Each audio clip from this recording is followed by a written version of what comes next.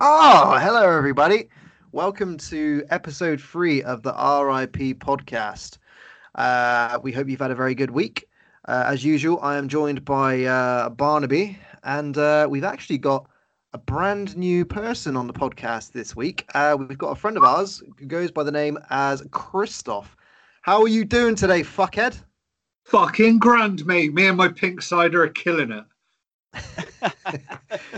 Well, it's a Strongbow Rosé because it doesn't get more sophisticated than that. Yeah, Right?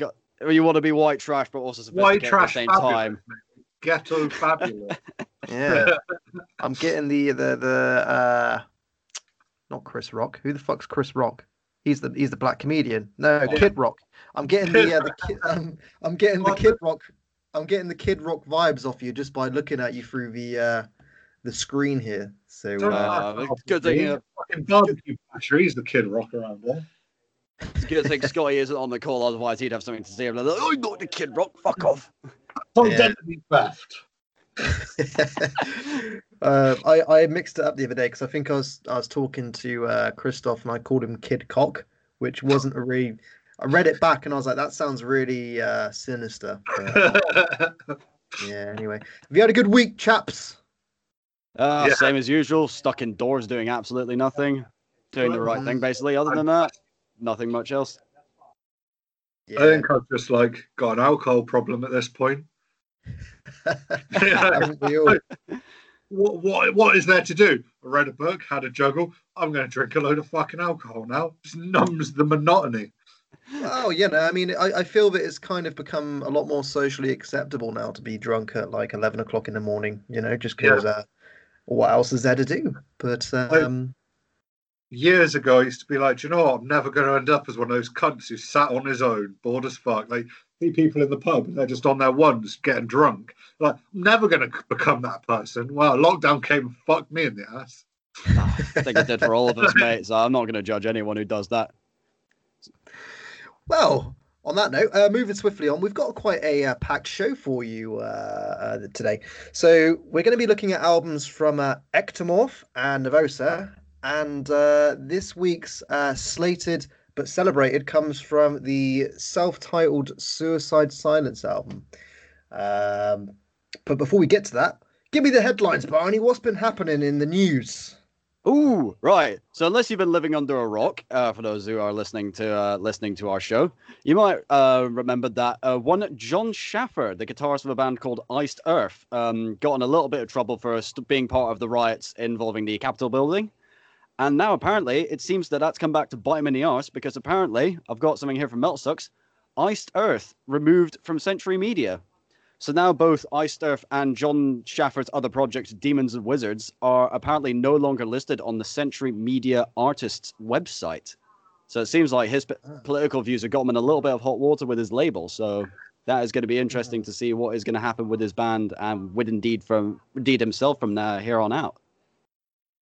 Yeah, I mean, that's a bit of a sad thing to see, especially when one member's actions affect the entire band's career, I mean, it's kind of, I mean, it's quite a bad comparison to bring up, but it's kind of the equivalent of, the whole Lost Prophets scenario where there's one member that's clearly doing terrible, terrible things, but yet all the other members, because they have that association with him, they're kind of dragged down into the mud.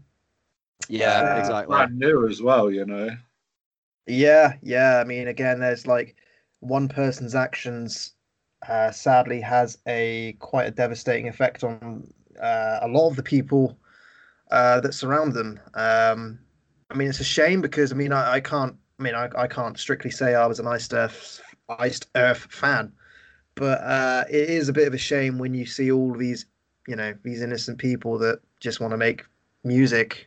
Do they love it, and they get dragged through the mud because of some fuckheads' actions. The political basically. views, exactly. Just the political views of one member, therefore, has to have like an effect on like the entire group of individuals that, let's be honest, have their own minds and they can decide politically how they want to, whatever way they want to swing. I mean, it's a shame, but yeah, I mean, I don't think in terms of the disciplinaries against that said member. I mean, I hope that the full weight of the law is fucking smashed on his head. Yeah, well, funny you mentioned that, Stephen. I've got the list of the charges that Schaffer is going to face here, and it's apparently 6 charges. So the first one is knowingly entering and remaining in any restricted building or grounds without lawful authority.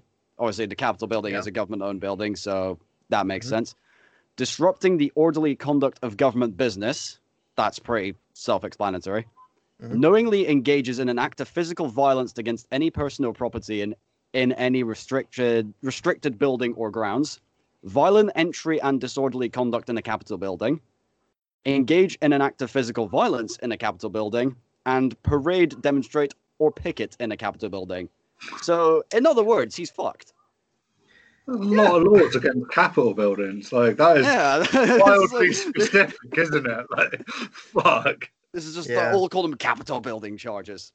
But yeah, to put it that way, like he's probably going to go away for a long time if he does get convicted of these charges, and it's all because of he decided it's a good idea to picket fucking some government business.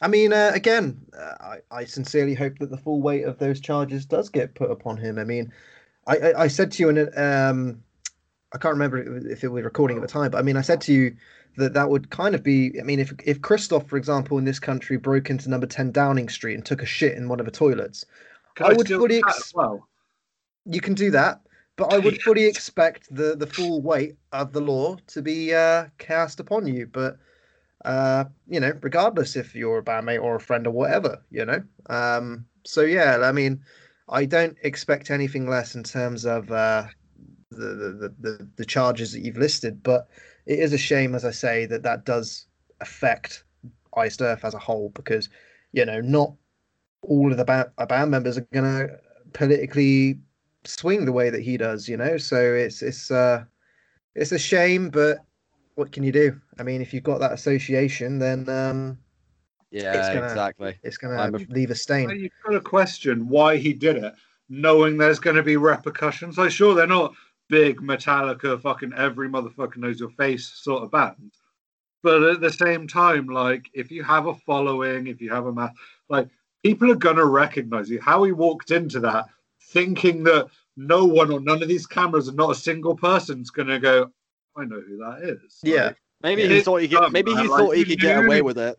Like, but you knew that as soon as someone goes, oh, who's this person? All right, cool. Like, there was no way you're going to walk into the Capitol building and out and not a single person go, I know who that is. Yeah. Maybe because he thought, like, since the average age of the Iced Earth fan is probably like 55, he probably thought, oh, no young people are going to recognize me because they don't listen to my band. All these fucking things that are like pointing at me. What are these like things that are like flashing at me? He doesn't realize they're cameras that are sort of, got facial recognition and they can kind of distinguish who you are. It's a shame. I feel for the other members of Iced Earth, but at the same time, I sincerely hope that, those charges. He knew what he was walking into. So, as you said, shall I move on to some more cheerful news? I was going to say, on a similar subject, how does everyone feel about the fact that, again, slightly tainting a band, but more on intelligence front, the old Stephen Carpenter from Deftones recently came out as a flat earther? Like, I wasn't going to mention that. Overly opinionated about the fact that the Earth is flat. Like, you get political stupidity and like that. Like, I sort of just brushed over it. Where I was just like, oh well. I don't know why this doesn't surprise me, even though it should, but oh well. He says some batshit insane stuff just to get. Yeah. I mean, the thing is that with Steph Carpenter, I mean, he's clearly like, he's in Deftones for fuck's sake. So he's a very, very intelligent, forward-thinking musician.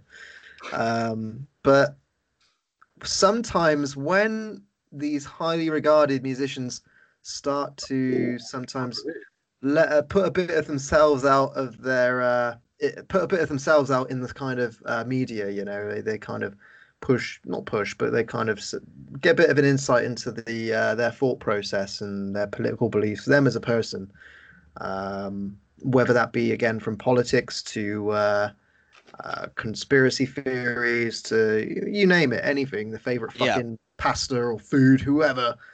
I don't it's hard because I think we can all agree that we're pretty certain that the Earth is round.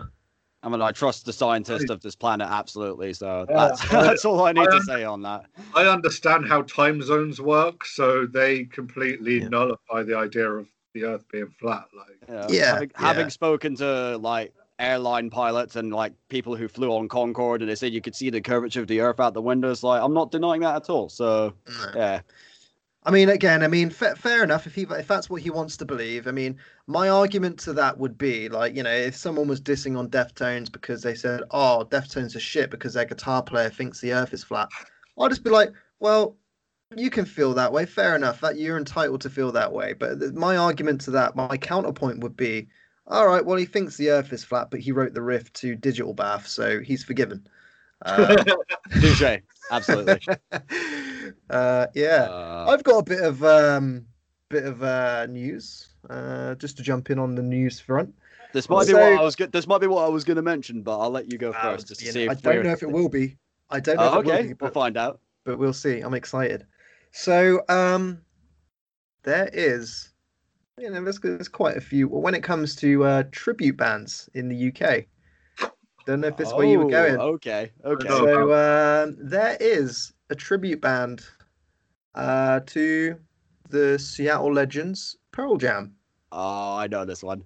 yeah. So, we all kind of get the gist with these tribute bands. They've all got like these funny kind of little elbow in the ribs names, like Not Slip for Slipknot, Yeah. and A Perfect Circle for a Tool tribute band, if that makes sense. Who would have thought?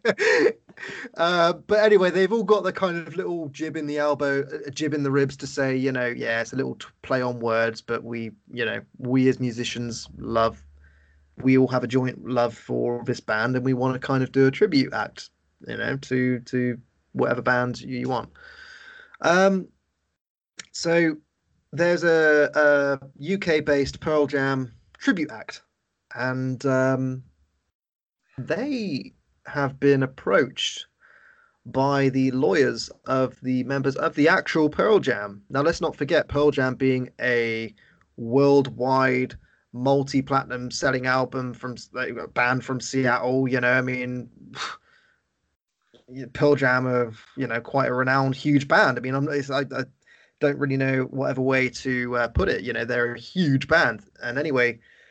Their lawyers got in touch with this tiny little UK-based tribute band over a dispute about their name. Would you believe? Yeah. So, as far as I'm aware, the UK tribute-based band they had like, I think they were called Pearl Jam. Like they had like extra letters on the name. I think itself. it was like an extra N or something like that. Yeah. Like they basically just made it longer.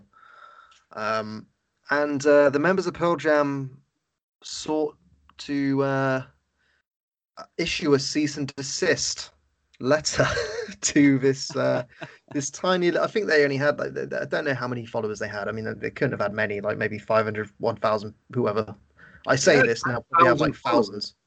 Yeah, so they have like pretty. They're doing good. Yeah, I personally, this is all news to me because I'm not surprised that there wasn't a tribute band in the UK for Pearl Jam, but like the fact that they had quite a strong following in the UK, fair enough. I don't know if I speak for you two, but I love Pearl Jam. I think Pearl Jam are great. Yeah, I like Pearl Jam. 10's an incredible album. And I also quite like that last album they did last year. I think I've forgotten what it's called, Galacticon or something. But anyway, yeah. So Pearl Jam's lawyers approached this band and issued a cease and desist because of the name, because there were so many similarities that could be drawn. And they've quite comedically called themselves now Legal Jam, which I think, like, fair play to you. If you're going to get a cease and desist because you're paying tribute to musicians that you love, and that's kind of the way that they, repay you, is to do send a legal document. Why not? Fuck it. If anything, I think that's a better name, Legal Jam. You know, it's You more. know as well, like one of Pearl Jam's points were they didn't want their fans to be disappointed when their fans turn up to a show to find out it's a tribute act. Like Pearl Jam, who fucking have their own festival at Hyde Park, are concerned that you're going to go to your local pub that has a clientele of like 12 people. But who in And their As a going to dog. be, and they were like, oh, well, we don't want people to, but they were fully aware of this band for years. And all of a sudden, we're like, you know what? Let's sue them. Let's do it. Like, we know they've been there for years. We're fine with that. All of a sudden, they're like, oh, it's time to take them down. Like, why? Like, Yeah, but who in no their right need. mind is going to think that the multi-platinum selling like album band?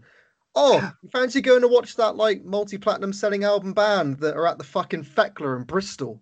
Like, Yeah, no, they're not yeah. going to play a venue like Pearl that. Of course Pearl they're Jam not. have decided, fuck arena tours. We're going to play level 3. Like, for like an eighth of the price, you know, they're putting on this Hyde Park show where it costs you £75 to sit behind the stage, not backstage, like behind this. You can't even see the band because you are behind them for 75 quid. All of a sudden, people are going to go, oh, wait, well, there's a bargain bucket because they're playing my local pub for £7. They're playing at the Phoenix in High Wycombe where pints are £3.30. Get in there. Yeah. Yeah. I'll never forget. I was in the gym once, right? This is going back a few years. And there was a guy that approached me and he was saying, like, oh, you look like a punk rocker. And I was like, oh, yeah, I do like my punk rock music. And then he was telling me, like, do you realize that, like, Guns N' Roses are going to play Swindon soon? I was like, oh, are they? And he was like, yeah. And then he got his phone out and he started showing me, like, these, the posters for the show. And it was like a Guns N' Roses tribute band that were playing Level 3. But for anyone who doesn't know, Level 3 is Swindon's local kind of club where you get bands that come along, mainly tribute acts or whoever. But anyway, he was showing me like, yeah, we're getting Guns N' Roses are coming here, we're getting Metallica coming here, we're getting Nirvana coming here. I was like, first of all, you realize that Nirvana aren't a band anymore. That's been a thing for like nearly 30 years. And then secondly, you realize that Guns N' Roses and Metallica, they aren't going to come to Swindon and play a 400 capacity club anytime soon. And he was absolutely brainwashed into thinking, nope, it's the real thing. It's the real thing. I was like, okay, fair enough. I'll see you there. James Hetfield's going to come into the club and just go, yeah. Yeah. Swindon. Yeah. But I thought that was just kind of funny. I mean, That's personally, I mean, if I was in a Pearl Jam tribute act and, you had a cease and desist, I was kind of thinking that, you could maybe rename it as a kind of attack on the. I mean, I was fully convinced that you could have argued that it could have been called Eddie Vedder's Maliciously Soaked Flannel Shirts, which would have been a good name. But Legal Jam's kind of a good sharp, punchy name. I like Legal Jam. I prefer it to that one. That one. And I like it because it's kind of like a really snarky, like middle fingers to you guys. Like, you're not allowed to do this. Oh, well, fine. We're in a fucking legal jam because of you. Hey, that works. Like, yeah. So someone, hang on. I think that's a good one there, mate. Yeah. I'm probably going to attract more fans because the fans have gone, I like what you did there. Kudos. So fine. We're going to fucking butcher Jeremy and then tag you in it and say we're the real Pearl Jam. Yeah. I've got some flannel in my closet. I could go and fetch it. I could totally pass as the bass player or something like that. Yeah. What else you got in the news, Barnaby? Oh, guess which band is not so headstrong anymore? Oh. Apparently, Trapped drummer Michael Smith has quit the band and has issued a statement saying a lot of views he has noticed in the band are not aligning with his anymore, and he feels like he's gone onto a different path musically, and he said that he wishes all the best to his bandmates, but it feels like it's time to move forward. I think basically what he's politely saying is he's sick of Chris Taylor Brown's shit and he's fucked off. Well, the thing is, wasn't he left the band only a couple of months ago, didn't he, or a few weeks? No, that was a hoax. That was some fake news created by some people that were going to troll. So unfortunately, as much as I did believe it initially, Chris Taylor Brown is still entrapped. Okay. Which is good news for our entertainment, but also that still means the world still has to deal with Trapped. Yeah. Well, the thing is like I took that fake news as real. So I assumed that, well, Trapped are kind of now able to move on without having this narcissistic lunatic at the helm. But obviously, if he's still there, then yeah, of course, it's a given that the drummer's left, and it'll be a given when the guitar player leaves next week, and then the bass player the following week. You know, And then of course they're gonna leave. it's basically a solo project, and then he's going to write a really terrible album about how all his bandmates are bitches because they left him when he knows deep down they just got sick of his shit. Yeah. Do you reckon It's hard when you're in a band called like Trapped, where everyone just knows the singer. No one could tell you a different name of another member of the band, you know? And it's just always that one song from their self-titled in 2002. It's just, that's all they're going to go down for, really. A really mediocre, terrible song. Isn't it ironic that like you're in a band called Trapped, and you're actually the reality is you hate your singer and you want to be out, but it's a source of income, so you can't. So you are actually trapped in a band called Trapped. I never thought of it like that. There is a sense of They irony could there. do an Alanis Morissette cover of fucking "Isn't It Ironic?" Yeah. Well, power to Trapped. I mean, I sincerely hope that they continue to embarrass them. Well, the singer continues to embarrass himself further, because I think that they've gotten to a point now, especially on social media, where no one can take them seriously whatsoever. They're just getting trolled left, right, and center. I used to play. Donald Trump of alternative music. Exactly. I mean, it won't be long before they're getting a fucking ban on Twitter and social medias as well. You know? Maybe we How should are they tag gonna them. promote their Maybe we have a Twitter account, don't we? We do, yes. If Trapped have a Twitter account, we should mention them in the post and see how they react. They're probably going to go on some like tirade or something like that, claiming how we're like small, we're haters and we're small and we're like pussies or whatever. Fucking Chris Taylor Brown going after 3 shit cunts from Swindon and London, one of whom lives on a boat. I don't know if I'd want to even be associated with them, even if it meant more publicity. I just don't think I'd want to have that fucking lunatic all over the fucking all over the RIP socials. Speaking of which, you can like all of our socials. We're on Facebook, Twitter, Instagram, you name it, YouTube, wherever you take your fancy. Anyway, back to the show. Yeah, is that what we got? Is that all of it for news this week, or is there anything else? I think in terms of the news, that is the lot, actually. That's some juicy content. Unless you've thought of something. Well, we have missed quite a crucial bit of news that we should have started off with, really. But I think the idea of speaking about Trapped overcome it. But so following on from episode 1, believe it or not, we were actually discussing the logistics of festivals, because if anyone that doesn't know, we're in the middle of a global pandemic. So unless you're living in New Zealand, in that case, glad you're back to normal. Good on you. Is it all right in New Zealand now? Is it? Yeah. They've been having calls and everything, mate. But anyway, back to the show. Yeah. So me and Barnaby we're having a discussion about the logistics of live events and festivals for the coming months, and we kind of floated the idea that, well, it wasn't an idea of ours necessarily. It was an article that we had come across where a lot of these spokespeople for festivals who are liaising with the government had to make their decisions quite early on this year in regards to whether or not they could realistically go ahead. And obviously 2 weeks ago, and here we are today, where unsurprisingly, Glastonbury Festival has been cancelled as a result of COVID, which you can only assume means that is kind of going to be the same result for a lot of festivals, including Bloodstock, Download Festival, Leeds, Reading. So I think that we're now a matter of days, weeks away from those guys putting up announcements about, sadly, the not going ahead this year. Christoph obviously wasn't on episode 1, so I mean, what are your kind of thoughts in terms of live events in general? Can you see them coming back, or like any times this year, or Where I do you don't kind of say? think this year. I feel like with everything back and forth in, like, you think a year ago when this all started, we were all like, if we stay inside, we can go to festivals this summer. And then summer came around and we couldn't meet more than 6 people. And then we could meet 12 people and then we got locked down again. Yeah. So I don't think so. And it sucks because I got tickets to see, probably going to hate on this, but I got tickets to see Funeral for a Friend in April, Oh, I like love a year ago. So I was like, great, Funeral for a Friend performing their first 3 albums. Couldn't be more fucking happy if I tried. Banging. Yeah. But now I'm like, well, it's the end of January and I can't leave my house.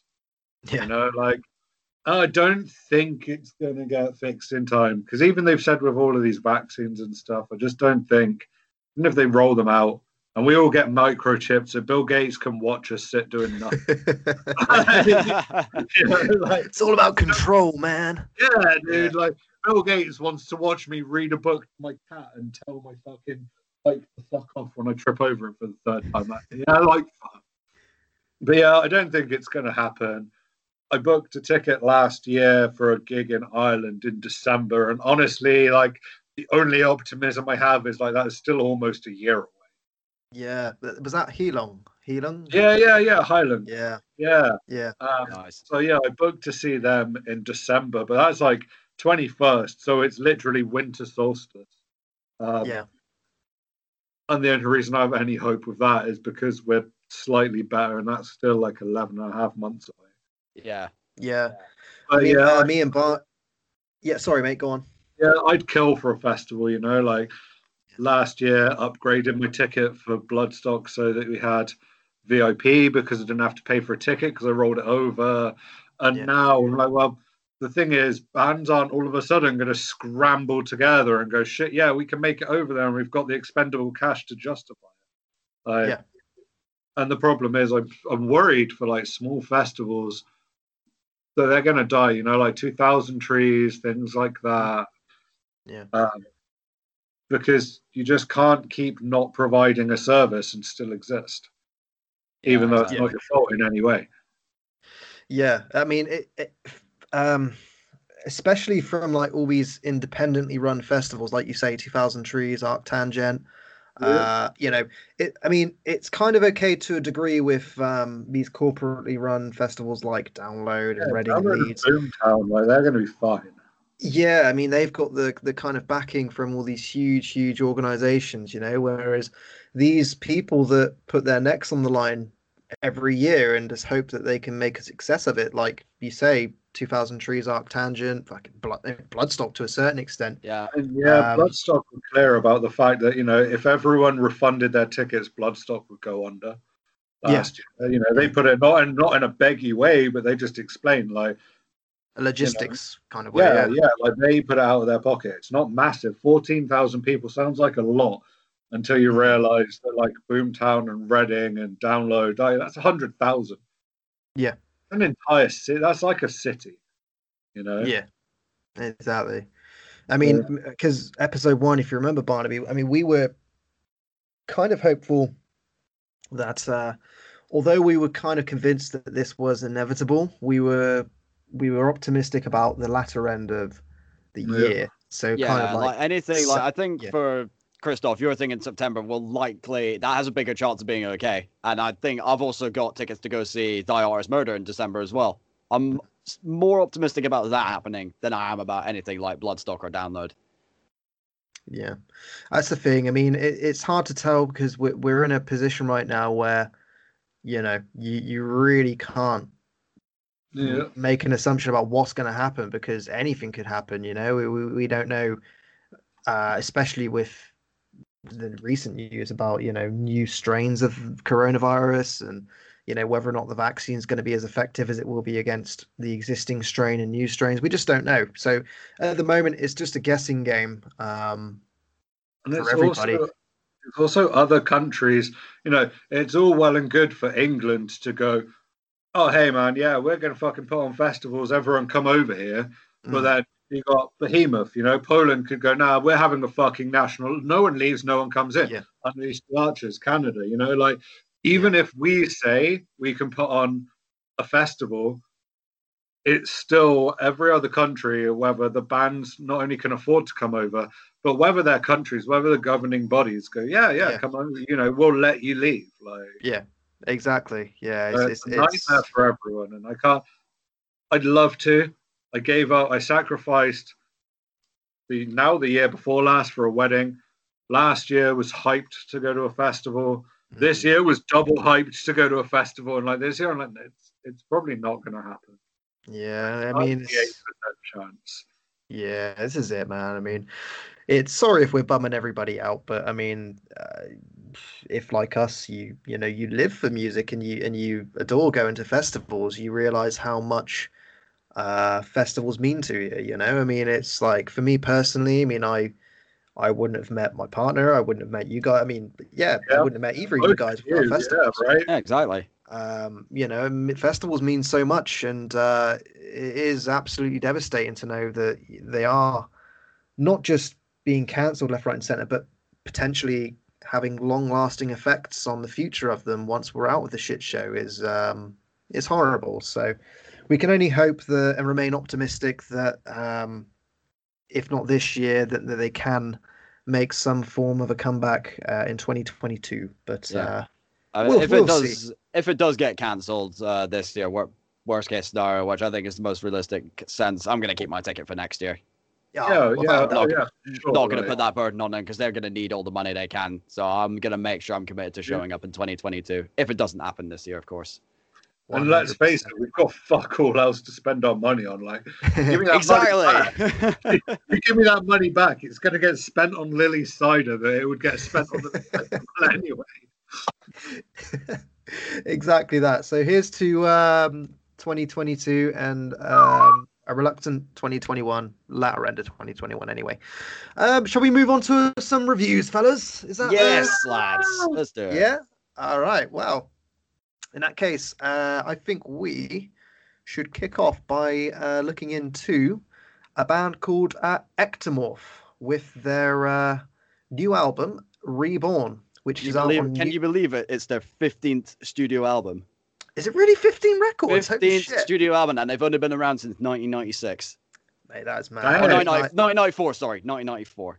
Wow. Mate, I was fully... I did not know that. I'm glad you brought that up, because as far as I was concerned with this band, I was under the impression they were quite a fairly new, thrashy band, but I didn't know that they were around that long.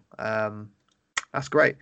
Well, anyway, as I say, I mean, this is... you say their 16th album, Barnaby? Is that right? 15th. 15th album. Okay, so the 15th studio album from the thrashy Hungarian Titans. This is actually a follow-up to their 2018 record, Fury. Again, not a band I was familiar with until Barney brought it to us. So did you want to kick us off with this one, Barnaby? I mean, what was your relationship with the band prior to this release? I discovered them by sheer accident. I think it was about 3 to 4 years ago, just scrolling through YouTube, looking for new music, and then I came across and I heard one of their tracks off of their album called Aggressor, and I was like, "Ooh, this is like, it's got some groove to it. This is heavy. It's sort of like a Soulfly-ish kind of sound," and I got hooked instantly. And the next thing you know, like a year later, I was booking tickets to go see them live when they were supporting Il Nino on the Revolution on the anniversary tour, and then got to meet several members of the band, and I was like, "Dude, these guys are sick. I'm gonna get into them." And then obviously Fury came out, and I got into them some more. And then when the news dropped that they were going to release another album, I was like, well, I'm going to keep my eye out for this one. And then I heard the first single, which was Reborn, and then I instantly just fell in love with it. I was like, this might be my album of the year. Okay. And what about you, Chris? Sorry, mate. Just before we crack on with the music itself, I mean, what was your relationship with the band? I mean, were you aware of them prior to this, Christoph? You know what? I hadn't ever heard of them until maybe like 3 hours ago, when I went on my fantastic government mandated wander. And I thought I'd make some time for their album. It was dope. I assume they were Polish. They sounded very, very much like Nurgle in places. I dug them. I preferred Nervos. What was the other band? I can't even pronounce it properly. Oh, Nervosa. Yeah, it was Nervosa. Yeah, I was much more hooked on them. But yeah, it was good. Okay. Nice and heavy and chunky. Yeah, you see, we'll crack on with Nervosa in a bit, but staying on with Ectomorph. I mean, I'll be honest, Ectomorph isn't quite a name that rolls off the tongue. It's not, no.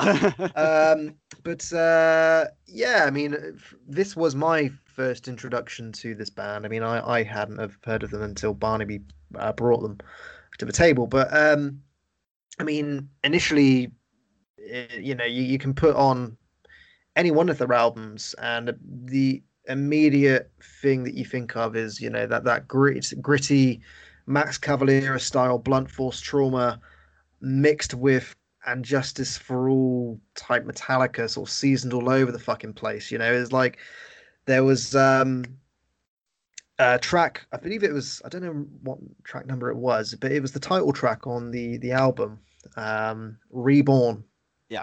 as they call it.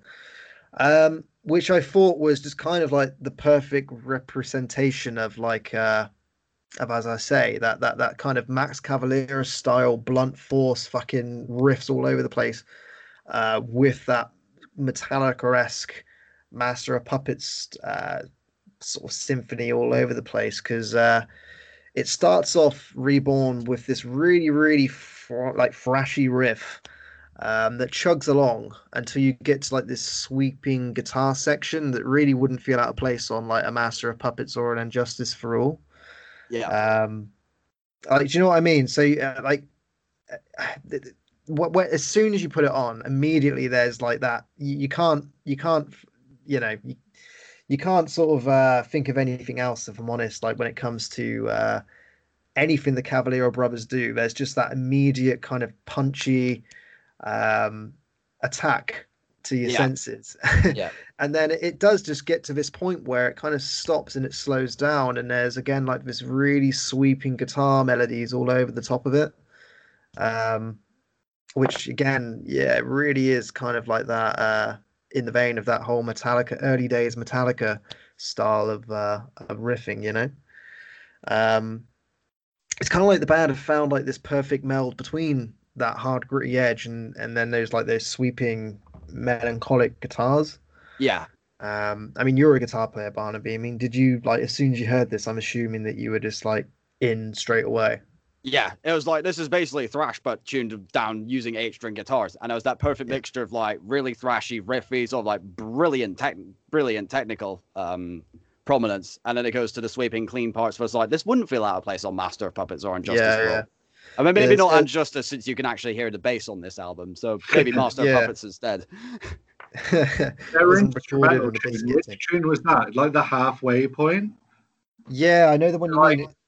It kept catching me, and that was like, I enjoyed the album, but that in particular, when you listen to something, you're like, oh, there's like a relief to this. Yeah. And like it starts out and it builds up, and you're like, yeah, and then it gets clean and wavy, and like it was fucking beautiful, man. I think I listened to it like 2 or 3 times back to back because it's got like that very classical composition of lots of like rise and fall, and it shows that they can chug and they can riff, but they can also write this beautiful, beautiful stuff. Yeah, I like think bands like that. I can mix between the two. It was nice, and it's weirdly unexpected because some bands like they use something like that to transition between like here's one of our sounds, here's another. It was just like a relief track in the middle of an album, and it fucking slapped, man, so hard. I couldn't agree more, mate. I mean, I think the track that you're talking about it's either Forsaken. I believe it's Forsaken, which is like the instrumental that you were mentioning. Yeah. Oh, that was beautiful. Yeah, it's amazing, and I like there's like a variety between tracks because some of them are just all outrageous, smashing the past particularly. I mean, that being one of them, I mean, it made me want to sort of break into my emergency supply of fucking Stella and redecorate my bedroom walls with my fists. Like as soon as I had that one on, I was like, right, that's it. Where's my Stella? And I was like, this is incredible. It really reminded me of the reason I love thrash music so much, just because like you put it on and you just want to rage, you just want to pump your fist and drink beer and just like be in that mentality. I loved it. Yeah, well, thrash metal's like getting knifed in the face constantly. I said how in the last episode when we were reviewing Ingested EP, I was like, death metal's a sledgehammer to the face. Yeah. Thrash metal's a knife to the face. It's not as ferocious, but it's faster, Well, that's what which I makes mean. up for it. Yeah, I mean, the thing is with thrash is it's the speed element to it. I think that for me personally that attracts me to it so much is because like the whole sense of thrash metal is because you want to listen to something fast and you want to have that adrenaline rush when you hear Yeah, like it's like with Slayer. You listen to Slayer and they were just so much faster than any of the big four or anyone like that. You put like Raining Blood on in comparison to a Metallica or a Megadeth or an Anthrax. It's yeah, just so much exactly. more darker and faster, and that's kind of what attracts me to thrash metal in particular, just because like it's just the adrenaline you get from listening to a thrash metal album. Um, you know, it's just great. I mean, this in particular, that really kind of tapped into that adrenaline rush when you first hear a Slayer record or like a Yeah, really, really fast, punchy thrash metal album. It took me back to listening to those albums for sure. Um, I mean, there's not really much else that I can add to this other than the fact that it really is just like the perfect meld of the kind of Soulfly Sepultura-esque riffs that the Cavalier brothers do, really just mixed with that epic old school Metallica riffing that you would get on Master of Puppets or Justice for All. It's just great from start to finish. I really couldn't find a fault with this. yeah. Uh, I'm gonna be in much the same camp. I think this might be a contender for album of the year for me. I'm Definitely rating is. it that highly. And then, I so mean, if any of the guys in Nectomorph end up discovering this somehow, you guys did a banger of a job. Thank you so much. absolutely. It was hilarious, Christoph, because like as we were sending this album around, so I hadn't even pressed play on the record yet, Yeah. and Barnaby was like, "I'm halfway through and I've just ordered a T-shirt and the vinyl." Oh, I love I you, was like, buddy. I fucking "Yeah, love the tits of you. I know." It was just like, "Oh, so it must be good then." It was like, "Have you listened to all of it yet?" He was like, "No, but I've ordered the vinyl and the T-shirt." I was I like, only had "Oh, to okay, listen to but how five of do you the know? songs to go. I only had to Like, listen to five of the yeah." songs to go. Yeah, this one's a banger. I'm supporting these guys. So I hope it doesn't turn shit on like track 8 until you've got to it because you've already spent money on vinyls and shirts and what have you. But yeah, fair I wouldn't play. worry. It's not Davey Suicide, so I knew this was going to be quality and not utter garbage. Mate, we reviewed that record for a purpose. We will reveal that to people at some point. Yeah, the world needs to know what we think of Davey Suicide. Yeah, I very much agree. Well, again, that is Ectomorph with Reborn on Napalm Records. It's out now. Okay, from a band called Nervosa with their album called Perpetual Chaos. This is again on Napalm Records, and the Brazilian Thrashers are back with a new record following a pretty huge lineup change, with all members from the band, from the exception of original guitarist Prekika Amaral. I hope I'm pronouncing that right. Prika Amaral. That's an unfortunate name. Being the only remaining original member of the band. Again, did any of you guys have a previous relationship with this band, or is this more of a new? I listened to bits of them when they were a three piece, and I did quite enjoy a few of their songs. I wasn't like a massive fan or anything like that, but they were definitely a band I could listen to and go, yeah, that's a thrash metal band I can get down to. Yeah, I mean, for me personally, this was a new this was again a new band for me. I hadn't actually heard of them until listening to this. How about you, Christoph? Was this the first time listen? Yeah, I listened to him like twice yesterday and then again today. Like, Yeah. Yeah, I mean, as I say, that they're a Brazilian-based thrash metal band that have had quite a. When you look at the last few years, I mean, the work ethic's pretty insane. So, just to give a bit of a backstory, so the band released uh, an album back in 2018 called "The Downfall of Mankind," or just "Downfall of Mankind." Um, the band had a completely revitalized lineup since, and have recorded obviously a new album's worth of material in the space of 2 years, basically, whilst there's been a global pandemic. Um, so one would think some form of touring was also done off the back of their 2018 effort. So for them to come back at the very beginning of 2021 with a new record. It's pretty impressive, Yeah. based on the circumstances for this band. Um, I mean, I'll open it up. So, I mean, it's immediately apparent to me that despite the new lineup, the band have very much picked up from where they left off, from a creative standpoint. Um, an opening track, I believe it's called Venomous. It very eagerly chucks you right into the eye of the storm. It's Yeah. kind of showing you what. It's no Yeah, messing about. It's just straight boom, you're in there. Like yeah, exactly. Yeah, that's what I'm because talking about instantly thinking. It just doesn't mess around. There's no subtle build up. It's just in your yeah, face. exactly. So, I mean, when you listen to previous releases like Downfall of Mankind, that they do that whole intro, like, this dark kind of melancholic intro before it eventually hits you in the face. Um, Whereas this, it was no fucking about. I mean, it opens with Venomous, which again very eagerly just chucks you in the eye of the storm. It really demonstrates from the get-go what each new member brings to the fold. Um, New singer, I believe it's Dika Santinaka. Again, I do apologize if I'm not pronouncing that correctly. Um, she seems immediately intent on showing you that she's capable, if not more, to fill the shoes of the previous vocalist, Fanida Lira, which again, apologies if I'm not pronouncing it right. So they again like a female-fronted, thrashy, extreme metal side of things band. A lazy comparison would be Arch Enemy, but then again, any kind of female-fronted extreme bands are going to have that tag that comes with it. I mean, Yeah.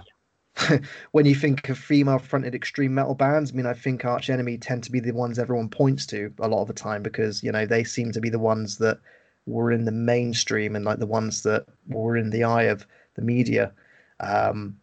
Whereas now, you could rattle off countless bands that have female-fronted singers that are, in the extreme metal side of things. Venom Prison, for example, and Yep, that's a good one. Employed to Serve. I mean, incredible, incredible bands.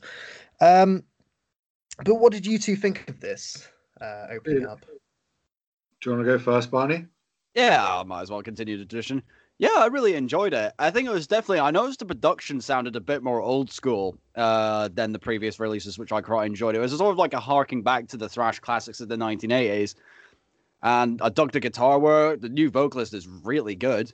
And I just loved how it was just no compromise thrash all the way. And I can understand, like, for some people that might get a bit tiring, but I think most of us being dedicated thrash fans, for me, it was just like, yeah, this is definitely what I want. 100%. I think, so when I listened to them, they were the first band in forever that, well, probably actually since Unleash the Archers, which ironically is another woman-fronted band, not on the same spectrum of metal, but they're amazing. These are fucking incredible. And they almost sound like the love child of like Slayer and Once Human, like vocally, she has a very similar sort of strength and gnarliness. Yeah, they were so fucking good. I mean, I've listened to the other albums. Suicide Silence, I kind of forgot to listen to. The other album I listened to like once. I've listened to it more than the AFI release. And like AFI are one of my favorite bands, so it says a lot, like yeah. I listened to it like twice consecutively yesterday, and then today, as soon as I was like done with my shit, I was like, right, that's going back on. Like I've done my obligations, and yeah, just drawn. I like how we mentioned the comparison with them and with Nervosa and Once Human. It'd be funny if they were in on the joke and started walking out of stage and just went, "Hey Logan!" If they were just in on the whole "Hey Logan" joke. That would be fucking beautiful. Or they have like a dreadlocked bassist or guitarist that's not allowed to wear a t-shirt. Yeah. He's like one track with fucking Randy Babandi. Hey Logan, you're wearing a shirt? Yeah. Are you okay? Yeah. Oh yeah, just one quick thing I want to add about the Perpetual Chaos as well. I really like how they decided to pick the frontman from Destruction, Schmier, to guest on the song Genocidal Command. They could not have picked a better guest vocalist for that. I thought that was like one of the best tracks on the record. Yeah. I'm kind of disheartened now knowing that they've had a whole lineup change. Because I was like, listening to them, like, I want to drill this album in. and then I'll backtrack afterwards. And now to know that like there's only one original member, it may be good, but it won't be the same kind of good. Well, this was going to be what I was going to mention because I mean I listened to their previous albums just to see whether or not there was any kind of difference between this new record and obviously what they had done before, because I thought, well, they've in a way they've got like an opportunity to sound different or go in a different direction if they've now got these new members that bring new stuff to the table.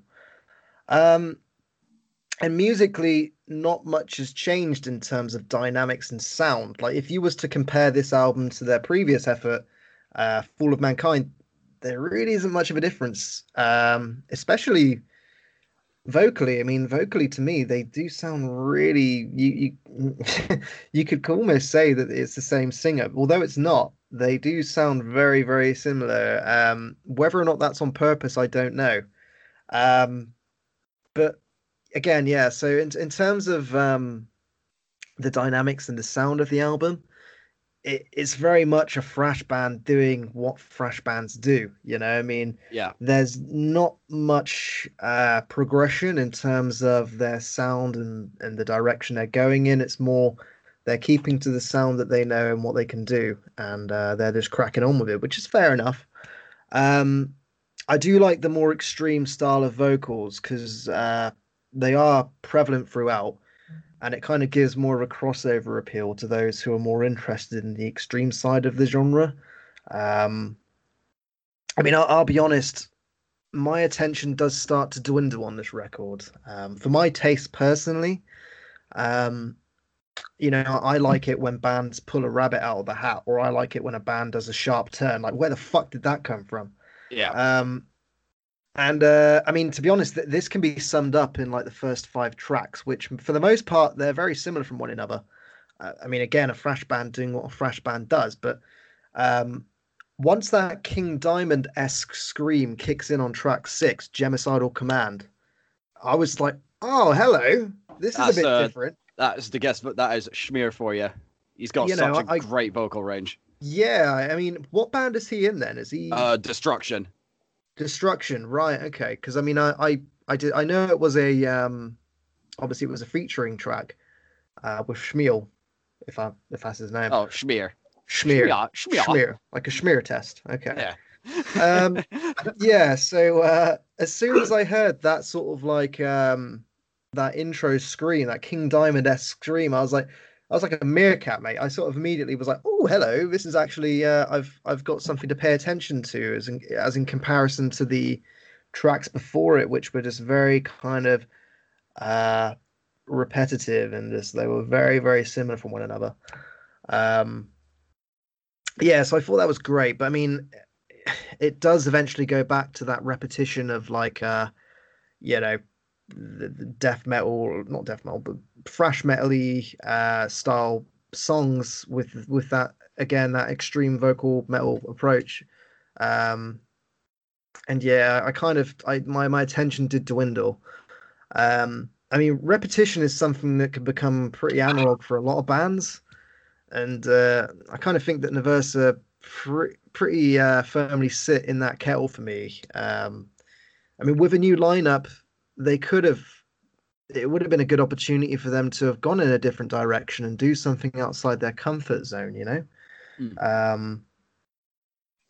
But at the same time, you can see why they kind of wanted to stick to that sound that they had in their previous records, just purely because, you know, uh, I mean, if you got a fan base, you don't want to put that at jeopardy if, you know, not only if you had a lineup change to the extent that they did, but Yeah. you know, you then start changing your sound. You then start to become a band that people didn't fall in love with initially. So I get that. I get that. But for me personally, I do like it when bands do take risks. You know, I like it when a band that have accumulated a fan base for a specific type of sound, then all of a sudden creatively think to themselves, well, we've done this and we don't want to be a one-trick pony. Why don't we try something different? And if it doesn't work out, fine, fair enough. Yeah, exactly. But you can just go back to whatever it is people loved you for in the first place. But at the same time, you could then do something completely different that stays true to yourself and not only keep the fans that you had accumulated up to that point, but gain new fans with the change in direction, you know? So in a way, it's just a way of bands to evolve and become bigger and better. And I kind of feel that as good as Nervosa are, at the thrash metal thing, I would have liked to have seen some kind of progression or something different in comparison to their previous work. Does that make sense? Yeah, Yeah. I agree to that. Yeah. But I mean, regardless of what I say, I mean, this is a great thrash metal records, you know. I mean, for my taste, I would just like to have gone maybe a bit outside of their comfort zone. But yeah, unless anybody's got anything else to add to that one, that is Nervosa with Perpetual Chaos, out now on Napalm Records. We're giving Napalm Records a lot of coverage this episode, aren't we? We certainly are. I mean, I think that a lot of bands on Napalm seem to be releasing records quite early on this year. I mean, I think for our taste in this podcast anyway, I mean, a lot of the records in our wheelhouse, so to speak, are coming out on Napalm this quite early on the start of this year. Okay. All right, moving swiftly on. Something that isn't thrash metal. So this will be I don't know if this would be particularly Barney's cup of tea, but I can firmly say that from mine and Christoph's perspective, a band that we both love.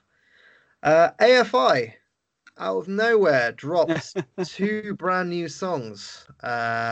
This is the first new output they've put out since the Blood album. Is that right? No, since The Missing Man. It's been 3 years. 3 years. Okay. They tend to do like a 3-year cycle with everything. Yeah. Normally that's an album, but they put out The Missing Man. It might have actually been 2 years ago. Okay.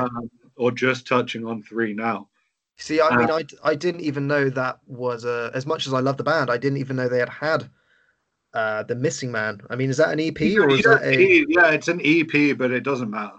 Okay, because the last material that I had listened to of AFI was 2017 record, the Blood album. Yeah. And it again, I mean, the thing I love about AFI is that they, I mean, for people that know me, the opposite of Vermosa, in the way that not like no two albums are alike. You know? Exactly. So it's hard as bands because you can compare the two in the way that one band you were saying that their thrash aspect could have done with more diversifying, and that's why you picked holes in it. A lot of people who are older school AFI fans pick holes on the fact that as they grew up, they try other things, and it must be really, really hard for a band to go, well, if we stay the same, people are going to complain that we're samey. If we try something different and it doesn't hit, people are going to complain that we didn't stay the same. Yeah, exactly. Yeah. And I mean, this is what I love, the bands that do go against that repetition of like shitting out the same stuff over and over and over again. I mean, I don't think it's any coincidence that a band like Deftones took AFI out on the road quite regularly. Just because with a band like Deftones, they do not give a fuck if they lose fans, if they gain fans. They're, as artists, they're going to do whatever they want, regardless. You know, they don't care if it's not heavy enough. They don't care if it's too soft. They just don't care of what people think. They're going to do artistically what they want to do. And if people like it, great. If they don't, who needs them? And I kind of feel that AFI are very much in that wheelhouse where they're going to do whatever they want to do. And if they gain fans in the process, great. If they don't, then again, who needs them? I think the other thing with bands like that is both bands have a massive cult following. You know, like they have people who worship them. Like AFI, from the first time I heard them, I was like, the fuck is this? I'd listened to Misfits and they were cool. Yeah. But then you listen to AFI, like, came into them around like the Total Immortal era, and it was like Misfits on steroids. And you're like, well, how did that happen? Like, you know, and Deftones, but it's weird when I saw them on their Blood album tour. Yeah. And it's weird that, like you said, with Deftones and AFI being together, because Mm. you have AFI, this like very strictly vegan, straight edge band who are like Yeah. quite militant in their beliefs, on a co-headline tour with Deftones, who are like this overly horny, loads of stoners, take loads of fucking drugs, you know. Yeah. And Chino Marino eating a kebab backstage. yeah, yeah, it's so fucking weird to see, like, watching them. Like, it's like you get two completely different gigs in one because the crowd just changes like that, you know. Like, Yeah. you got this raw intensity, and then like, can't really describe Deftone. Like, the intensity of a Deftones crowd is just something else. It's Yeah. like It's like, being in Fight Club, you know.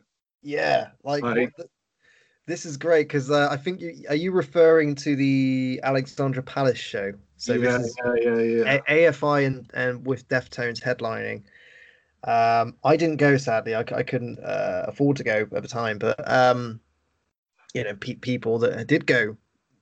I mean, I've seen it at Deftones shows. I mean, Deftones for me, I'll put it out there. They're one of my favorite bands. I mean, bearing in mind this isn't a Deftones review. We're talking about AFI, but Yeah. just to put it into context, um, AFI were opening for Deftones on a huge tour, and they were playing I think it's like a 10,000 capacity venue in London, Alexandra Palace, and you know, so you have AFI that come on and do their thing, and for the most part, I feel that AFI are quite an underrated band, especially in this country where when you see them live, and they tend to only have support slots or these slots at festivals where they're quite mid-build, they're not like quite high up, and you kind of look around at the crowd and you think, well, why is like the crowd so sparse? Because this band deserve a lot more love than what they're getting right now. I mean that they're such an I feel like AFI are such an underrated band for this country anyway, because they Yeah. just they don't tend to get a lot of attention or a lot of love. They don't get much media coverage in Metal Hammer or Kerrang. Um, anyway, going back to Deftones, so they were opening for Deftones, and you could see there was like a transition. So when AFI came on and did their thing, um, which was again incredible. You So had good. Deftones, yeah, you had Deftones. The Deftones crowd kind of then pushed forward, and before they came on, you just kind of saw this waft of marijuana smoke just go up in the air, and you thought like, right, well, Deftones don't really need an intro tape because it can basically just be the audience getting high on marijuana, and then they just come on and they just do their thing. And it was kind of like AFI have the initial kind of like punchy pop punk songs, and then along comes Deftones to basically just put everyone in some kind of trance, and uh, I It mean, was, do what and Deftones do. it was fucking weird because, like, with AFI, you had no one smoking and no one, and it was just like raw intensity. And they played a lot of Mm. like "Shut Your Mouth, Open Your Eyes." They Yeah. played a lot of Black Sails, you know. So it was really raw punk intensity, but there was no one smoking. And then, yeah, like you said, Deftones. It started like the lights change for the next Hmm. band to come on, Yeah. and you have this smoke rising, and everybody, you're like, hang on, were these the same people who like an hour ago were like there wasn't even like cigarette fumes in the air. All of a sudden, Alexandra Palace has been hotboxed. And like they played such a long set that like Yeah. I remember being like quite in the thick of it, and it was hilarious because Stephen Carpenter has this fucking fan next to him. So certain songs, when it gets all moody and wavy, like this fan comes on to blow his hair in that like tragic L'Oreal sort of thing. And I remember getting to a point where I was like, well, they should be wrapping it up by now. But like, Yeah. and not, and it's still going, and they've still got like 4 or 5 bangers that I can count on one hand. So I'm Mhm. gonna get out of like the thick of it, and I'm gonna skin up somewhere. You know, I still smoke at this point. I remember, like, vividly remember, being like thinking to myself, like, I'm just gonna roll another fucking joint, turning around to try and find an exit in Alexandra Palace to realize that, like, from front to back was just like this Mexican wave of people. And you're like, there's no point where there's not, you Yeah. know, like, And in the end, I turn around and I remember some guy clocking me as if I'd lost something. He's like, "You're right." I'm like, "I want to roll a joint." And all of a sudden, like him and his friends just like surround me like a gang, and I'm like, "What the? I'm gonna get wrong. No, I'm not gonna get. They're gonna let me roll a joint. Cool." Providing cover for you. What fucking Yeah, legend. and like you think you're like, "Oh well, I want to roll a joint." And all of these people are like, "Give me a weed." You're like, "No, wait. Actually, these guys are like supporting me, so I can roll a joint." In the Did you have someone come up to you and be like, "Do you need a hand table?" Yeah, Like it incredible. Right? It was brilliant. I didn't even have to roll it. The other guys were so enthusiastic; they did it amongst themselves. Yeah. But Oh, yeah, that's great. and then after that came the Missing Man, which is weird. But this new stuff, it's cool so far. You know. Yeah, I yeah. I think mean, Tongues was like it was so good. yeah, It, because I remember talking to you about it, and when you said that it did sound that there were elements of it that sounded a lot like Davey Havok's Black Audio. yeah, Davey and Jade, the guitar. Yeah. That's their side So project. when you said that, I did go back and listen because I completely forgot that that was a thing. And I went back to them, and when I was listening, I completely got what you meant because there were elements of that that he did bring to, like you say, Twisted Tongues. There's kind of like that really poppy-esque approach that they brought to there. An Escape Um, from Los Angeles, especially.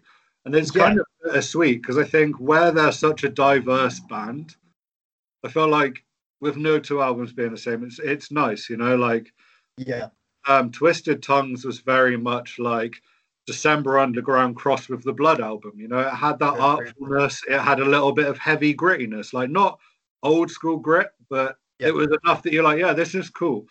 And then Escape from LA comes on, and there's just, I think there's so much synth in it yeah, that like they released, so Davey and Jade released Beneath the Black Palms, a new hmm Black Audio album, like the end of last summer. yeah, And I feel like that should have been on there because even lyrically, it sounds a lot like Black Audio. mm, They've made Black Audio, they've made Extremist. yeah, Davey with No Doubt has Dreamcast, so they have separate outputs for everything. mm, To then bring something that sounds like an outside band to AFI, it was kind of weird, yeah. you I, know? I would say that out of the two, Twisted Tongues was my favorite. Yeah. Um, Yeah, that's the I one I mean, enjoyed. That's the one I enjoyed the most as well. yeah, I mean, It sounds what like is AFI. exactly? Yeah, whereas Twisted Tongues was, whereas Escape from Los Angeles was more towards that Black Audio style. Yeah. Um, but what was your relationship with AFI Barnaby? I mean, had you listened to them at all, or I mean, I mean, I used to date someone in sixth form who was a massive fan of AFI. Other than that, I really haven't Yeah. known much about them. Uh, And I wouldn't say they're my cup of tea per se, but I did enjoy the two. I did enjoy those two songs. So it's like, yeah, it's got some interesting vibes to it, and definitely Yeah. some interesting musicianship, let's say. And I mean that in a good way, not in a bad way. You Yeah. should definitely go and listen to The Art of Drowning and Yeah. Black Sails in the Sunset. Like Black Sails, if you don't like Black Sails, then we have to cancel our subscription to 2021's Friendship. I'll make sure I like it. Don't you worry, lad. I'm like, Yeah. I'm the opposite end to you on AFI. Like, I'm a complete trash boat who has a fucking. My right leg is like an AFI tattoo sleeve. It's fucking tragic. This is why I wanted Christoph to come on here because I mean my tastes like I mean I love death metal and I love black metal. I love any kind of extreme shit you can think of.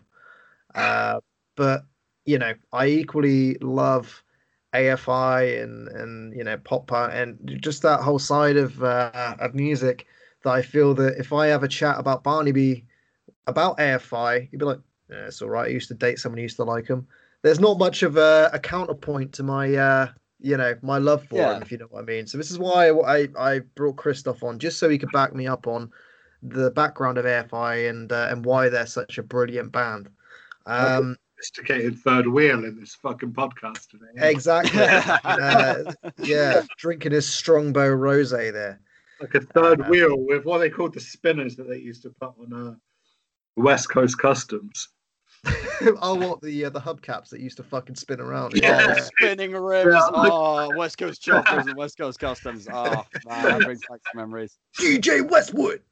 Um, yeah. All right. Well, if anyone's got anything else to add about AFI, I think we can swiftly move on to the next segment of the show.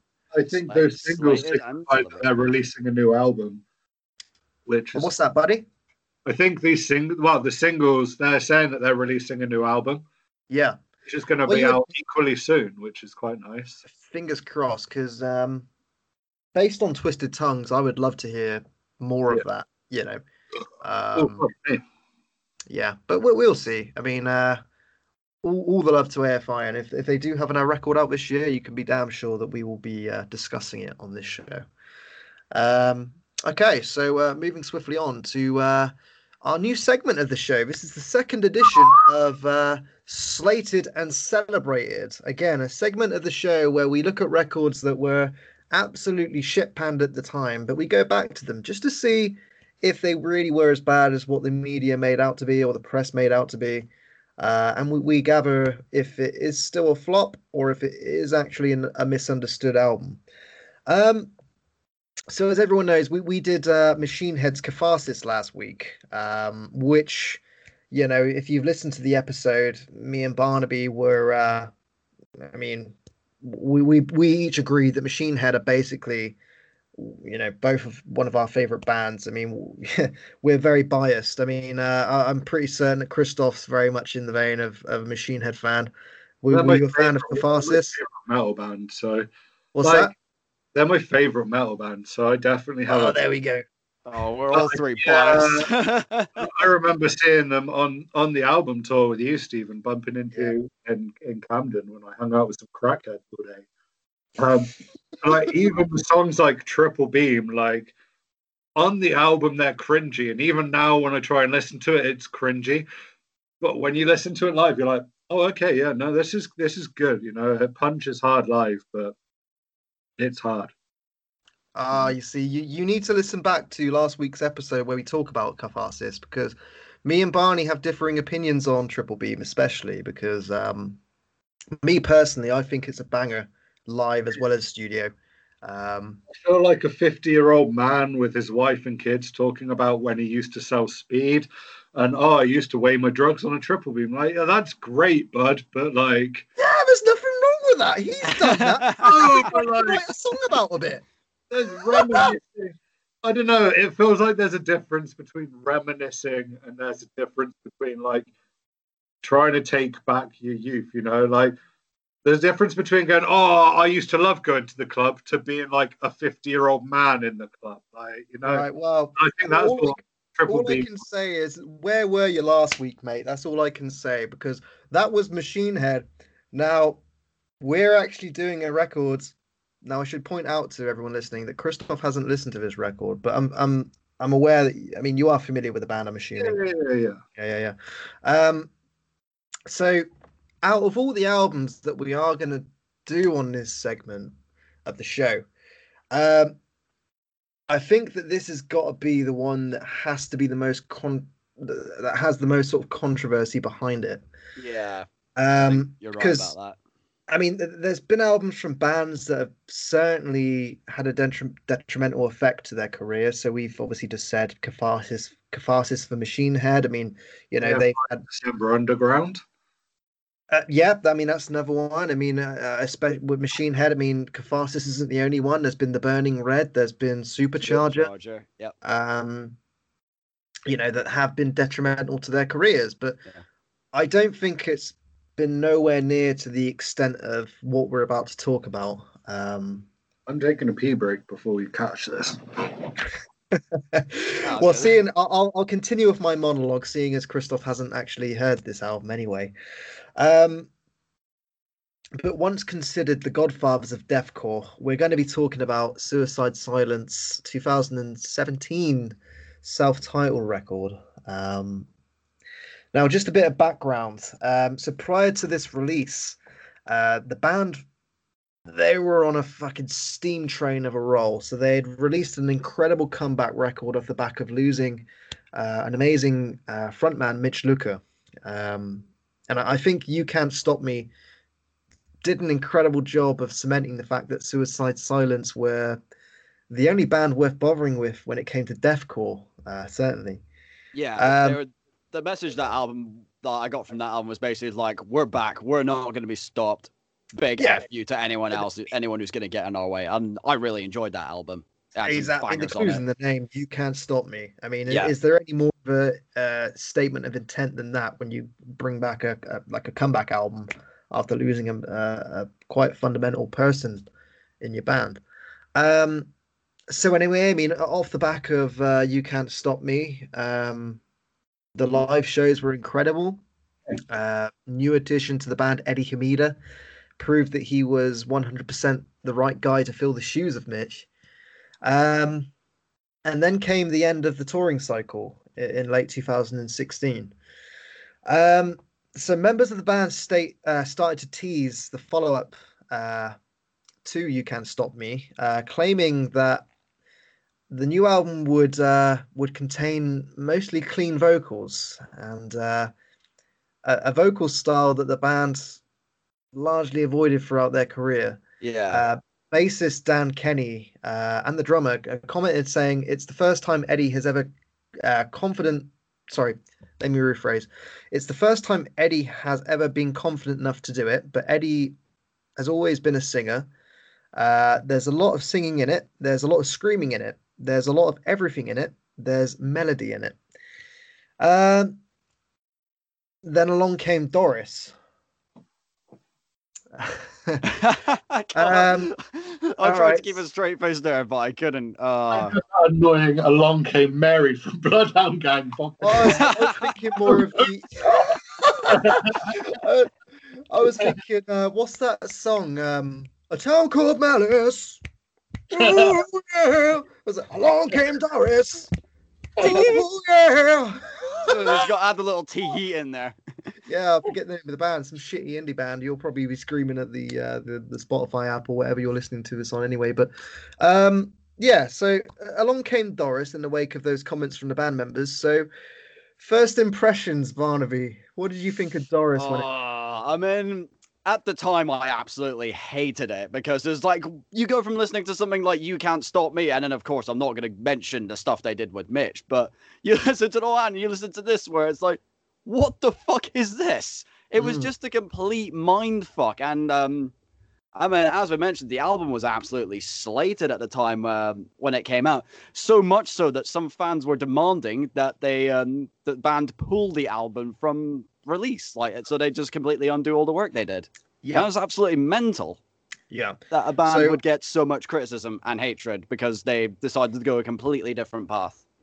Yes. So as Barney said, so in the wake of Doris, a petition was started which fetched around about 5,000 signatures from disgruntled fans asking for the album not to be released. Now, the band rightfully paid no notice, and on February 24th, 2017, we have the fifth album by Suicide Silence, produced by legendary Ross Robinson. Yes. Now, the album in itself, I mean, the whole point of this segment, as I should say, as I should reiterate, is it's called Slated and Celebrated. So that's, again, just a deep dive on records that were universally shat on by press, fans, bands, peers. And we obviously look back on them. So just to cement the impact that this record had on all of those as a whole, I mean, I'm going to read a few reviews off of some of the prevalent music outlets. So we've got here a quote from this is a Joe Smith of Eaglehard. I don't know who that is, but apparently they're prevalent. Okay. So hard. so just to quote the album's review at the time, the album has received mixed reviews. This journalist in particular gave it a 1 out of 10 review, comparing it to a garage band sloppily covering Korn and Deftones through a microphone they found in a dumpster. Um, rock sound were also critical. So they quoted was the quote that they gave.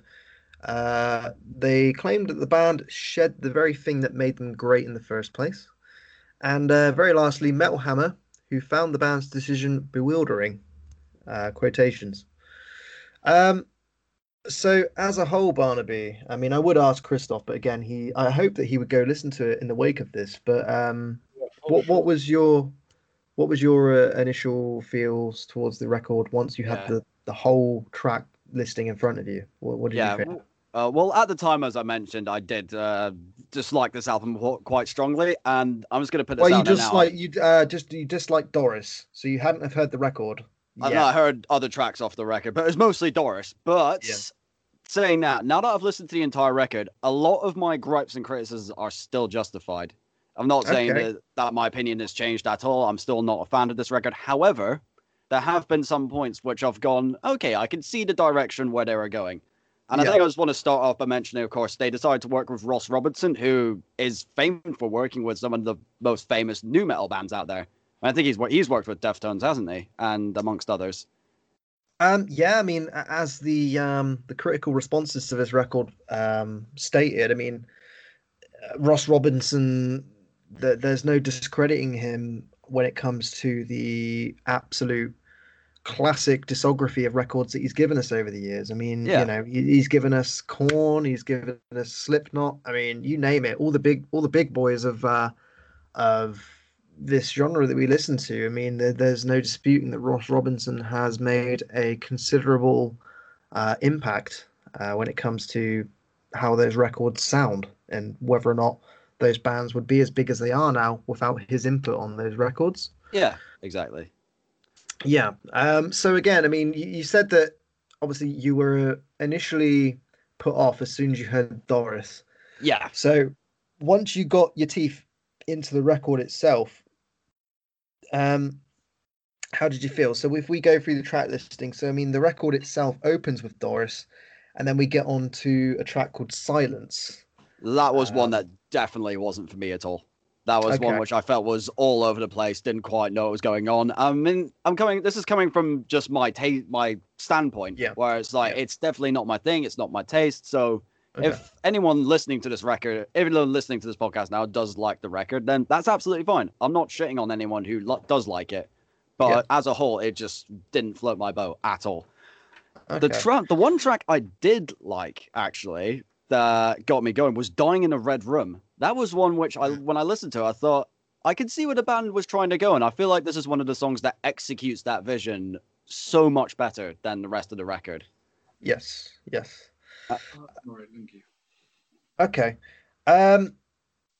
Now that's fair enough. Now I'm kind of getting the impression that you were very much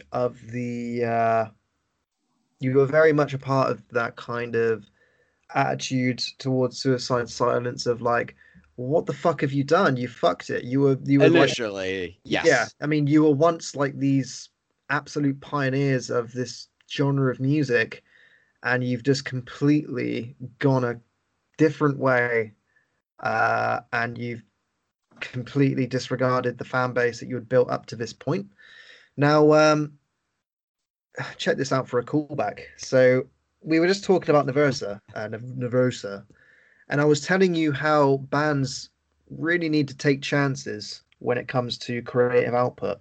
Yeah. So we've said that AFI, they don't give a fuck if they do something different and they get hate for it or if they get more fans for it. Deftones do the same thing. They've got the same approach where they put out whatever they want to put out, and if people like it, they don't. If people love it, great. Now, I think that Suicide Silence, they really are part of, or they wanted to be part of that kind of creative output where, regardless of what they put out, they didn't want to just be called the Kings of Deathcore. Yeah. The members of that band and the music that they write, I'm pretty certain that they didn't want that tag of being, I'm a person that writes deathcore riffs, and that's all I'll ever be.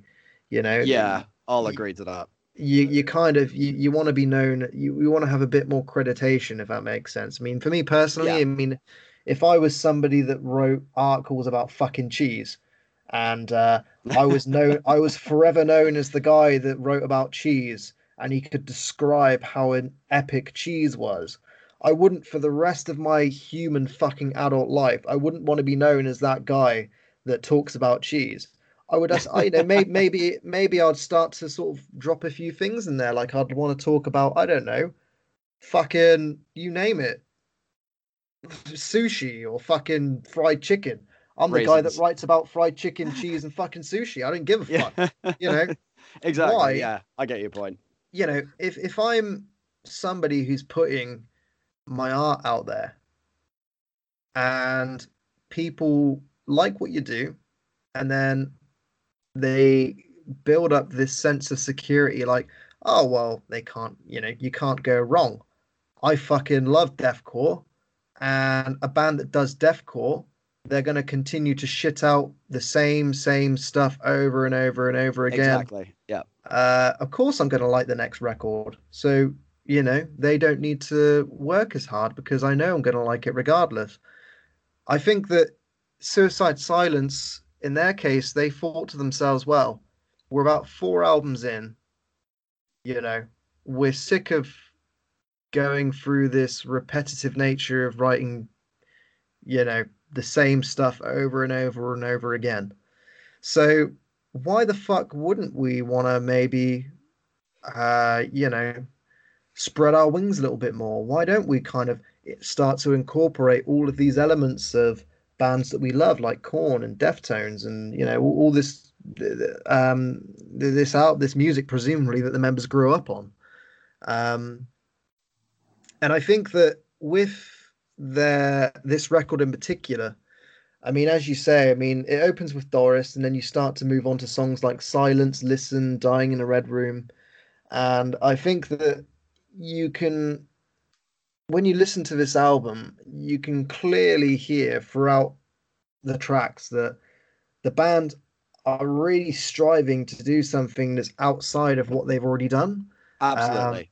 you Yeah. know, but the problem in that is that they've kind of threw themselves into that decision making rather than just gradually, you know, introducing themselves into those elements like slowly but surely. Yeah. Like, It's like instead of dipping their toes in the water, they just decide to do a cannonball straight off the fucking yeah, diving yeah, board. yeah. I mean, Which that's I exactly respect them for doing that. I just want to put it out there. I absolutely respect what they've done on this album. I think it's good that they haven't pigeonholed themselves, as you're saying. yeah, It's just yeah, like it's just not for me, basically. yeah. When was this What are you gonna album say, done? Kristen? This was 2017. 2017. Oh, because I was going to say, because Robinson also Ross did a Rob. similar thing where he dived from like Machine Head, Korn, Slipknot to, of all people who you wouldn't fucking expect, Tech Nine. He Yeah, made, Wow, yeah, dude, yeah. fucking He hell, made a fair Tech play. I Nine. had no idea about that. Yeah. yeah, Yeah, he made a Tech Nine album. His therapy sessions, because you know, so yeah, yeah. like think being an artist who wants to make a move and having a producer who's always kind of sat in that mid ground because Tech's done a lot of heavier stuff. Yeah. But yeah, obviously he wanted to make that difference, like having a producer who's not afraid to make a drastic change. Mhm. Exactly, yeah. So, I mean, sometimes that's exactly what a band needs. Yeah. I mean, I was going to bring up a band like Slipknot. Now, let's take Slipknot. So you've got the first album, you've got Iowa, right?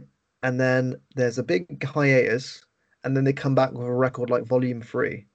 Yes. So if you compare the first Slipknot album and the second Slipknot album to Volume 3, they're like it's night and day because you've got Corey Taylor who's deciding to go against all of the stuff that Slipknot had done up to that point was just pure fucking carnage, chaos, you Rage. know, rage. You know that uh, there was no kind of leeway in terms of melodic singing. I mean, you had the odd part here and there, but they would never have brought out a song like Vermilion, for example, on Iowa or Slipknot, like the debut Slipknot album.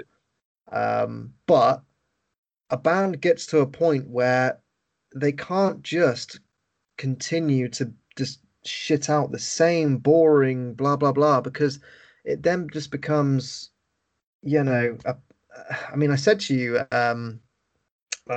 eventually, if you're a band like Slayer, for example, that just continues to bring out album after album after album of the same stuff, you become a parody of yourself, where people just say, like, what does the new Slayer album sounds like? Oh, it sounds like Slayer. Yeah. And like, it'll be, what's that, mate? Always been my gripe with Cannibal Corpse. Like, yeah, exactly. they're great. You listen to one Cannibal Corpse track, you've listened to their discography. You've heard it all, Whereas if you're in a band that doesn't want to be associated with that, oh, well, what does my new album sounds like? Oh, it sounds like my last album. Then fair enough. Why the fuck shouldn't you make some kind of decision to do something different or do something that's against the grain? And if it doesn't work, fair enough. Go back to the drawing board and maybe try again and slowly start to incorporate those differences. Going back to Slipknot, Slipknot didn't immediately jump into the whole melodic side of things. I mean, that on Volume 3, they had just as heavy songs as they did on Iowa or the first album, but they gradually started to incorporate more melodic stuff into their sound until they could eventually bring out a song like Snuff. Yeah, with Dead Memories. I was gonna mention Snuff. That is a very good analogy.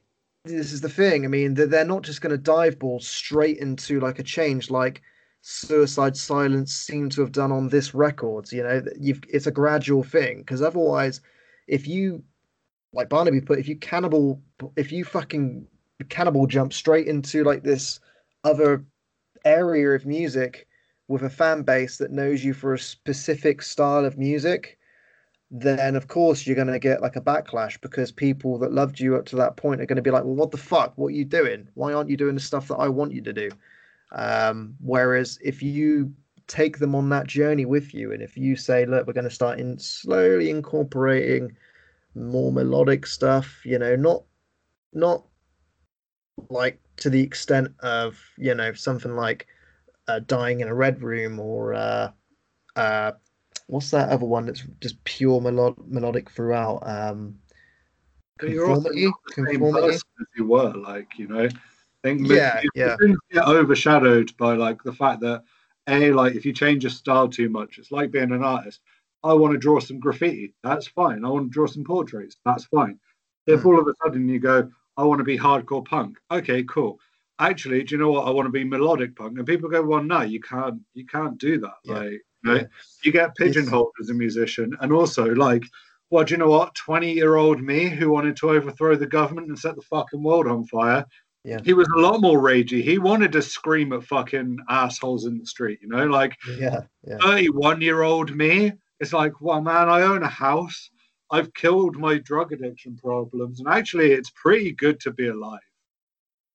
Like 20-year-old me was like, well, can I hurry up and die now? 30-year-old me is like, dude. Like, and people forget that with musicians, is that like, they you change. You write about what you experience. Corey Taylor, for example, I want to slit your throat, fuck the wound.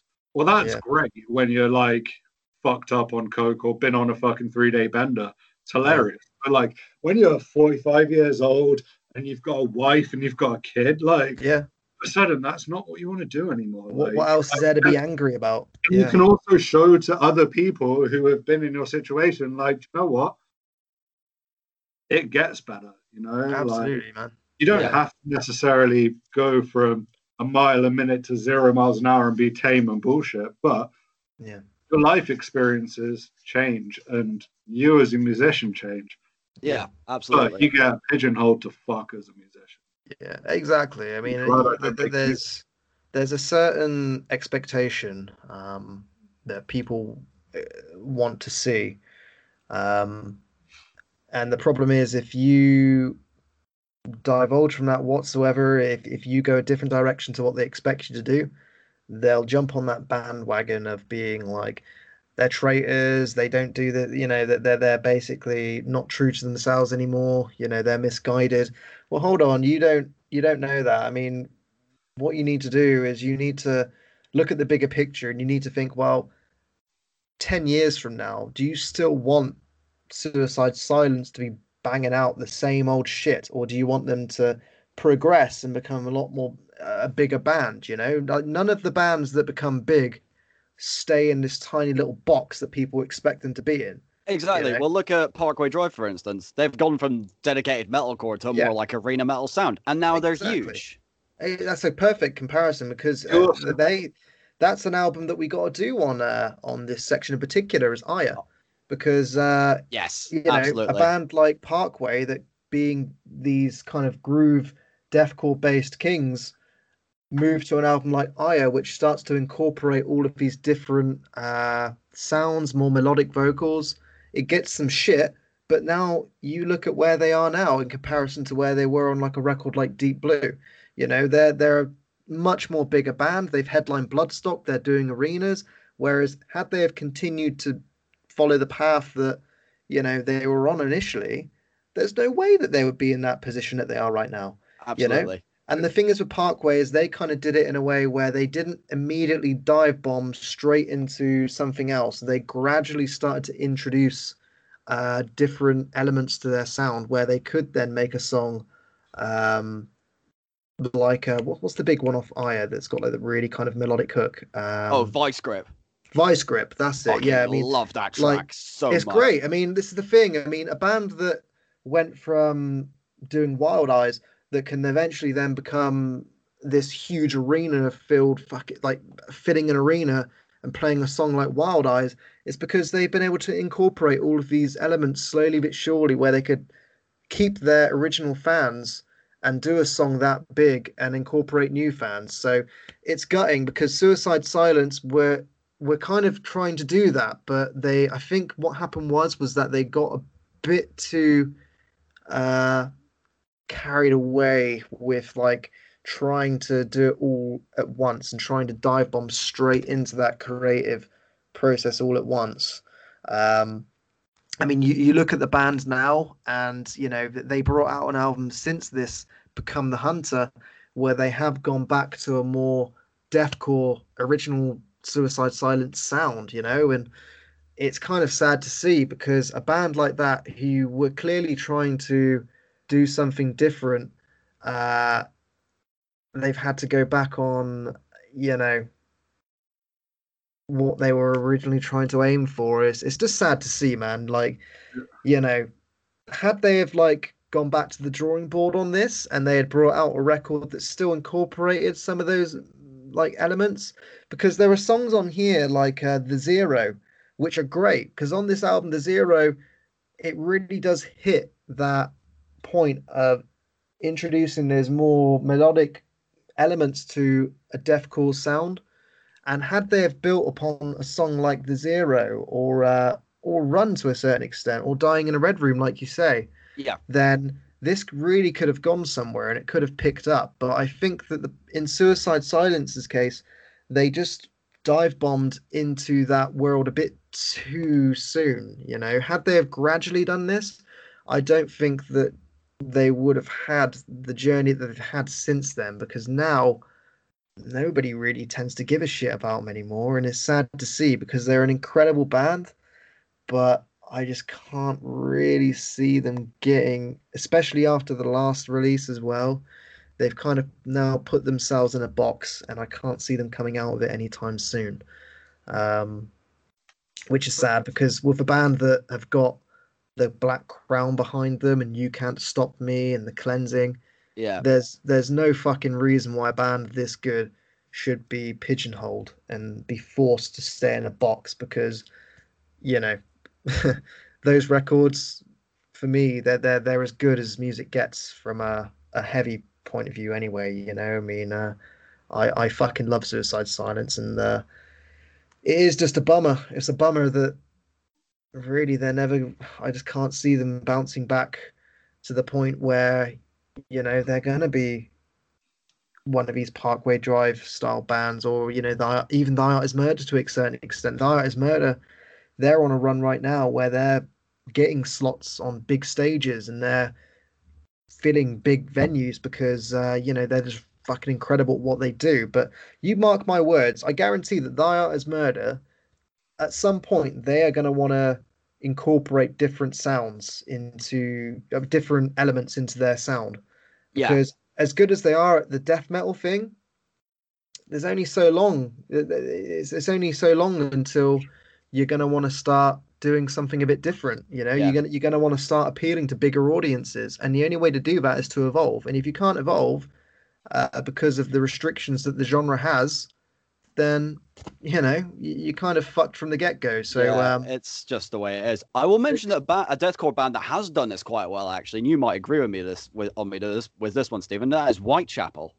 mm, I mean, perfect. take for instance some of the songs off of Mark the Blade and the latest one, The Valley, more specifically Hickory Creek and Bring Me Home, where Yes, they've yes, incorporated clean vocals quite heavily, and they're amazing yeah, because they're not going straight into the deep end. They're doing it where it's like, yeah, it's still going to be deathcore, and it's still going to be what Whitechapel have always been known and yeah, loved for, exactly. I but mean, it's going to be incorporating these elements gradually, and I think they did an amazing job on both those records. Like, they're some one, of the most beautiful and yeah, therapeutic songs I've ever heard by Whitechapel. no, I couldn't agree more with that. Like Whitechapel were the perfect example of.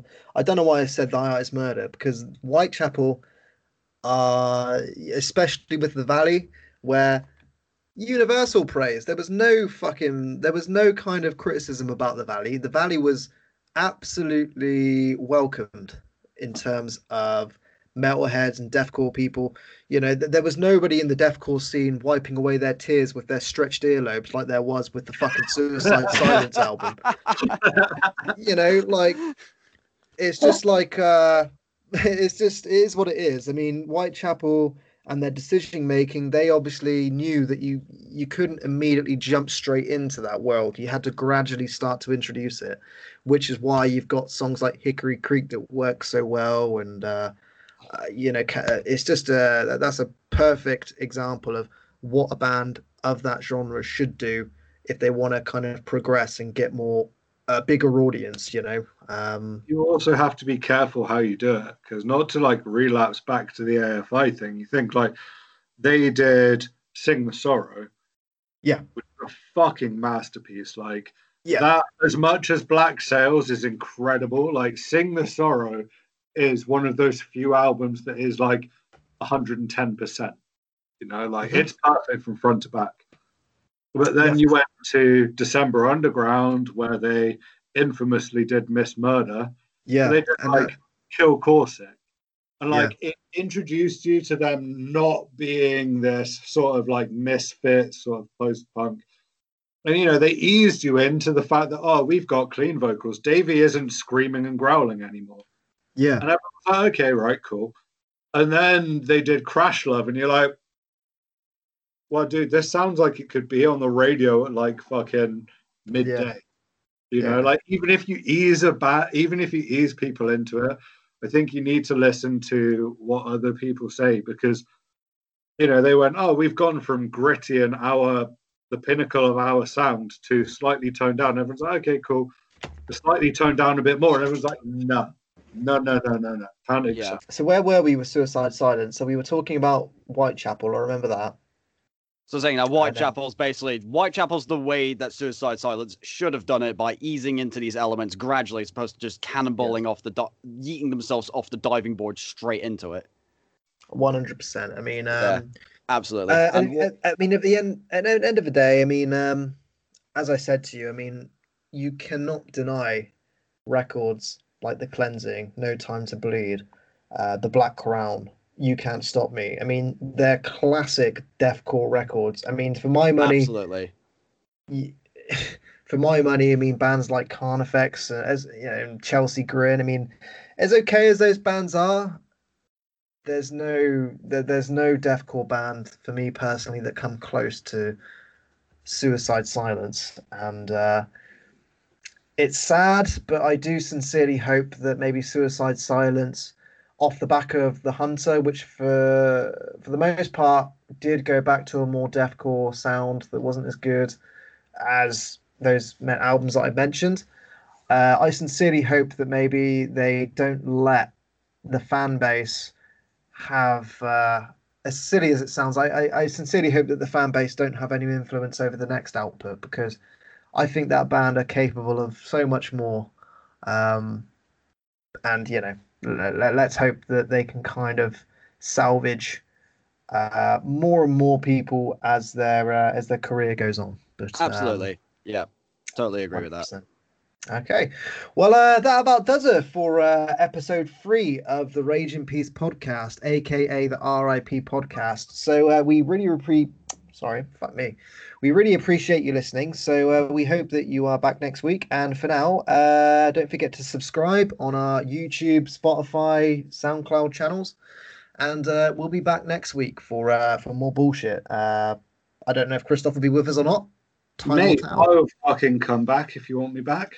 We'll always have you back, and you never know. We might also have another person with us, depending on if he's got to play some kind of FIFA games on his Xbox. He's got to go to an online Kid Rock convention.